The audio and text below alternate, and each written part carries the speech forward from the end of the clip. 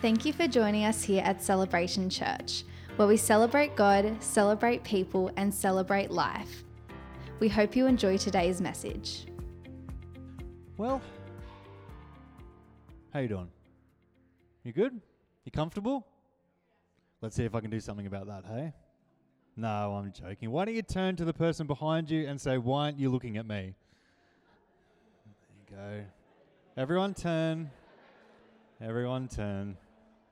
Nice. It was very uncomfortable, wasn't it? That's good. If you're new with us, my name's Joel. I'm one of our pastors here at Celebration Church. Today is a 2-sermon Sunday. You're going to get 2 mini messages, and then we have some worship. I'm believing for God to do something special and unique in. So, get out a notepad or a pen or an arm that you can scratch something into for some notes. I've got 2 different thoughts I want to bring us around this morning. China, you can... Oh, no, you're not China. Where's China? Oh, China, that's later. Don't worry, Cynthia. You're fine. No, you stay. Or go, I don't know. No, after I pray, you can go. We're going to look at our screen and look at a scripture. I got two messages I want to share us. The first one is what I prepared, and the second one is what I prepared. And the first one was a question that someone asked me this week. I was at a pastors' conference, and it was a good question. And last week we shared around asking questions. So I want to answer the question that I was asked this week, and I think it'll be helpful for us. But firstly, let's get into this. Ephesians 2 verse 10 says this: "For we," everyone say we, "are his workmanship, created in Christ Jesus for good works, which God prepared beforehand that we should walk in them."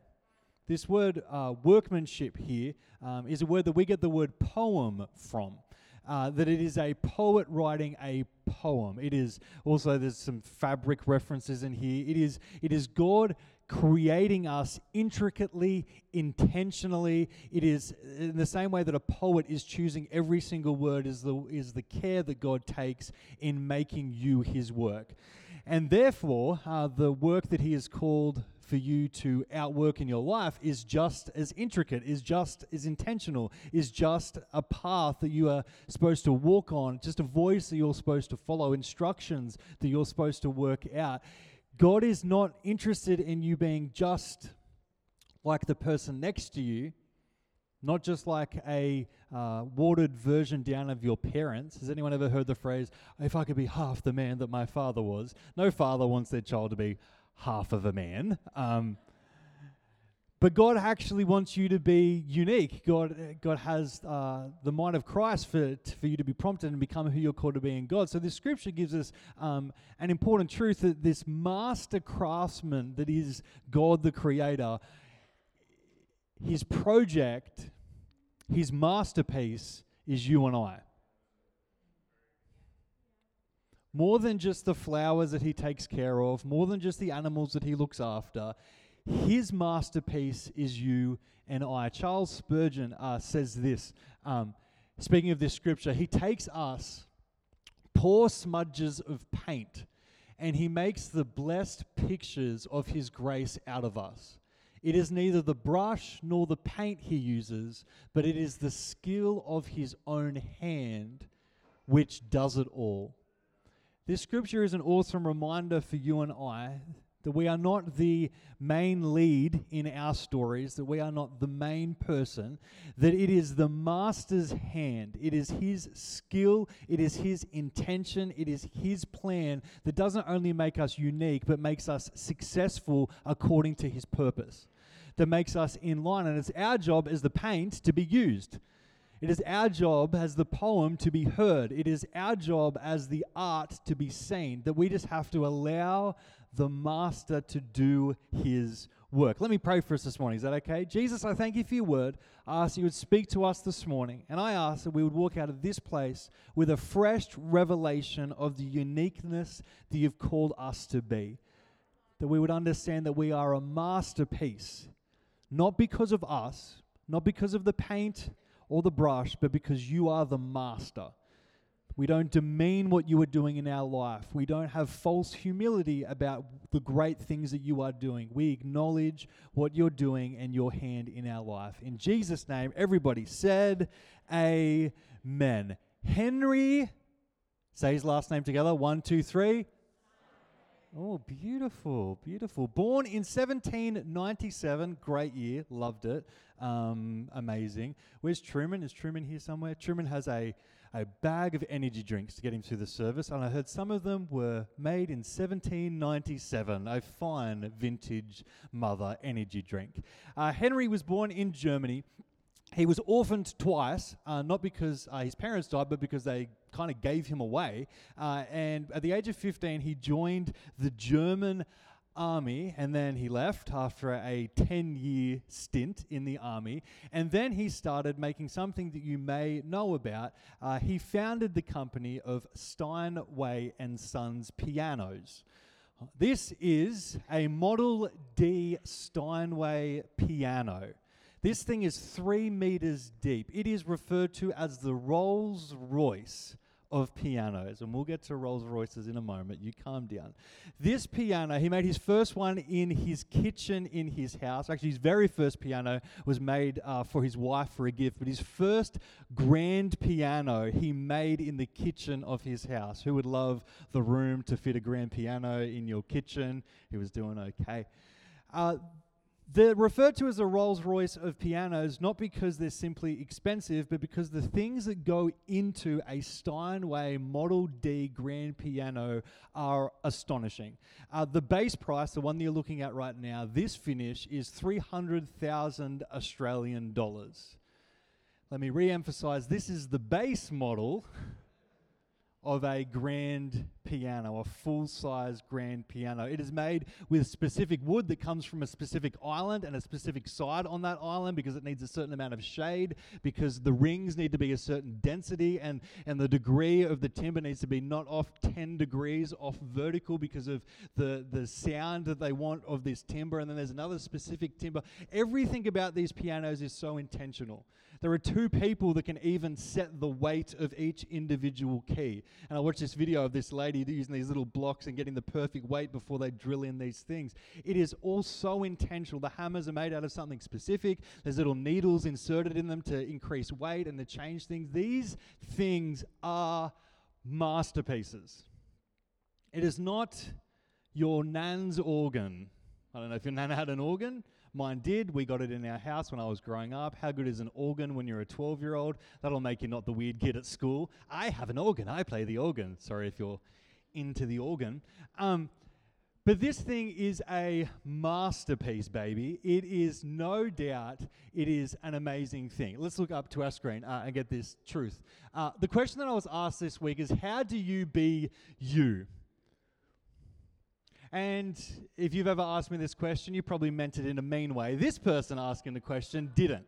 His name is PJ. He's the youth pastor of Pastor Lionel, who's going to be sharing next Sunday, which is going to be awesome. But he asked me this question. He's been a youth pastor for 9 years, and he asked me this question over lunch that we're having together because he is still working out ways to be himself in an environment that demands that you would be something that you're not. And ministry or pastoring is just that. You're supposed to be a certain thing, talk a certain way, not make those jokes that way, Joel, be less funny, more serious.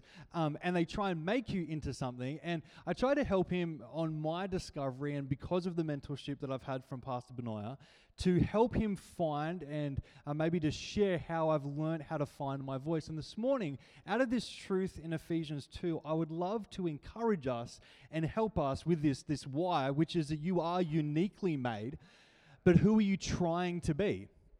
You are uniquely made, but are you uniquely minded? Are you spending your whole time trying to fit in at the right points, do the right things? And it doesn't matter what your age is, we are all still, for some reason, boxed in so much by peer pressure. It's not just the 14-year-old getting handed a vape for the first time. It's the 50-year-old in their workplace being compromising to the culture rather than being renewed in your mind and setting a different standard and culture. You are uniquely made, church. There is something that you are supposed to do and be and carry yourself. You are not supposed to just be an echo of someone else in the body. You are supposed to be an echo of God. You are supposed to discover the masterpiece that He has called you to be and to lean into the master. So I want to give you 3 simple hows this morning of 3 things that I do to be uniquely me. And they are steal, kill, no, they're not. Steal, study, and smash. There's 3 verses for you there. By steal, I don't mean take something that isn't yours. I mean, when I enter conversations, I am being a thoughtful thief. I'm not stealing your content, but I'm asking questions. I am not waiting for my turn to speak. I am trying to learn you. I'm trying to listen to you. I'm trying to get your testimony. I'm trying to hear what God has done in your life. I'm not waiting for my turn. If anything, I don't want a turn. I just want to ask you questions and I want to have fun along the way. If you want to be uniquely you, I encourage you to take a moment and learn from the rest of the body. Because what happens, even if you have opposition defiance disorder, which is a pushback against authority, is when you hear something, you can get concreted in what you believe, or you get an opportunity to shift and change the foundation. Wouldn't it be amazing if we were a church that was just brilliant at stealing from each other? And again, not you left your phone on the seat, but I acknowledge that Jono has something in God that I desperately want. I can see Jesus' fingerprints on the masterpiece that is Jono. Therefore, I won't try and diminish it. I won't try and copy it, but I will celebrate it very aggressively, very loudly, and I won't do it by my words. I'll do it by my ears. I won't just do it by celebrating. I'll do it by honoring, by listening, by leaning in. So the first thing I think I do is I steal. The second thing is I study. I will watch. I love watching. Not people in shops, but does everyone watch people in shops? Quick, police, get them. I don't know, there's no police here.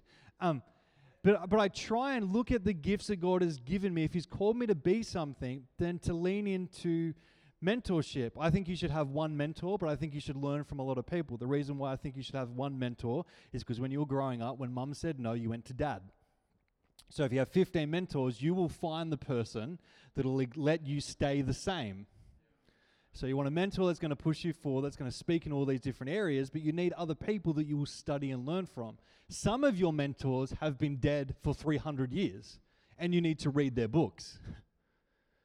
I don't know if you know this, but the last, 30 years of YouTube and the internet is not all of the knowledge we have access to. Shock, surprise. That's why there's still libraries. There are things in libraries that you can't find out from some 14-year-old TikToker. Like, there actually is.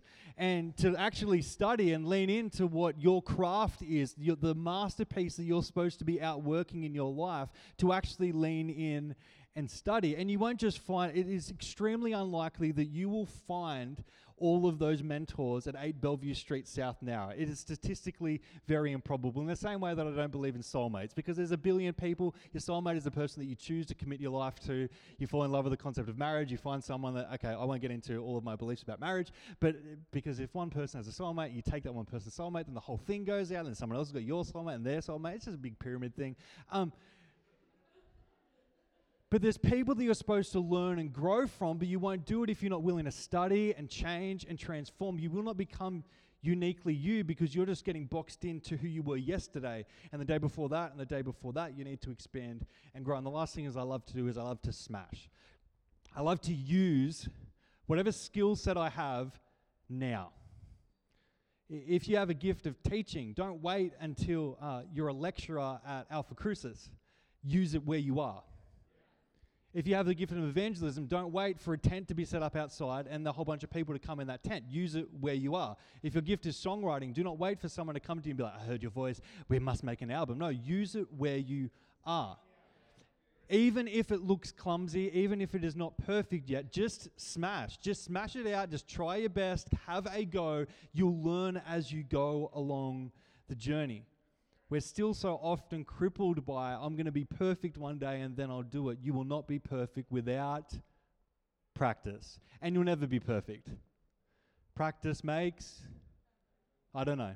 I just want to see what you would say. I just want to see if there was another P word that you would say. Baby, let's go to this next slide. Ephesians 2 in the Message says this: it's God's gift from start to finish. We don't play the major role. Could everyone say major role with some confidence? God does both the making and the saving. He creates each of us by Christ Jesus to join him in the work he does. The good work he has gotten ready for us to do. Work we had better be doing. Before we have our intermission, because we're going to apply this at the end of the message, so I feel like, he hasn't landed the plane yet, don't worry. I want to give you a warning and a promise. It's red, it's aggressive, it's here. Don't play the major role, but good works come from good people. When you discover that you are the workmanship of Jesus Christ, there is a confidence about you. Hopefully you realize, just like hopefully a Steinway piano realizes, they are one of a kind. They are created by him and for him. There is such a uniqueness, and such a piano is nothing compared to you. The intricacy into how they build things and the 3-year journey that takes place for most of these pianos is nothing compared to the things that God has placed and prepared ahead of you. The good works that you are not supposed to create or make or hustle or work out, but the good works that he has prepared for you to do as long as you align yourself with him. At the end of the message today, we're going to apply this in a real way. But I want to encourage us this morning. You and I are workmanships of the greatest master, the greatest creator, the one that knows it all, that nothing that he has made you to be is unplanned and unthought of, that he has made you unique for a unique purpose.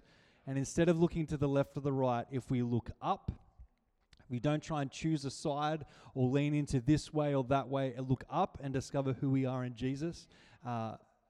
If we don't, the world misses out on a masterpiece. But if we do, maybe we will fulfill the very thing that God has asked us to be and to do.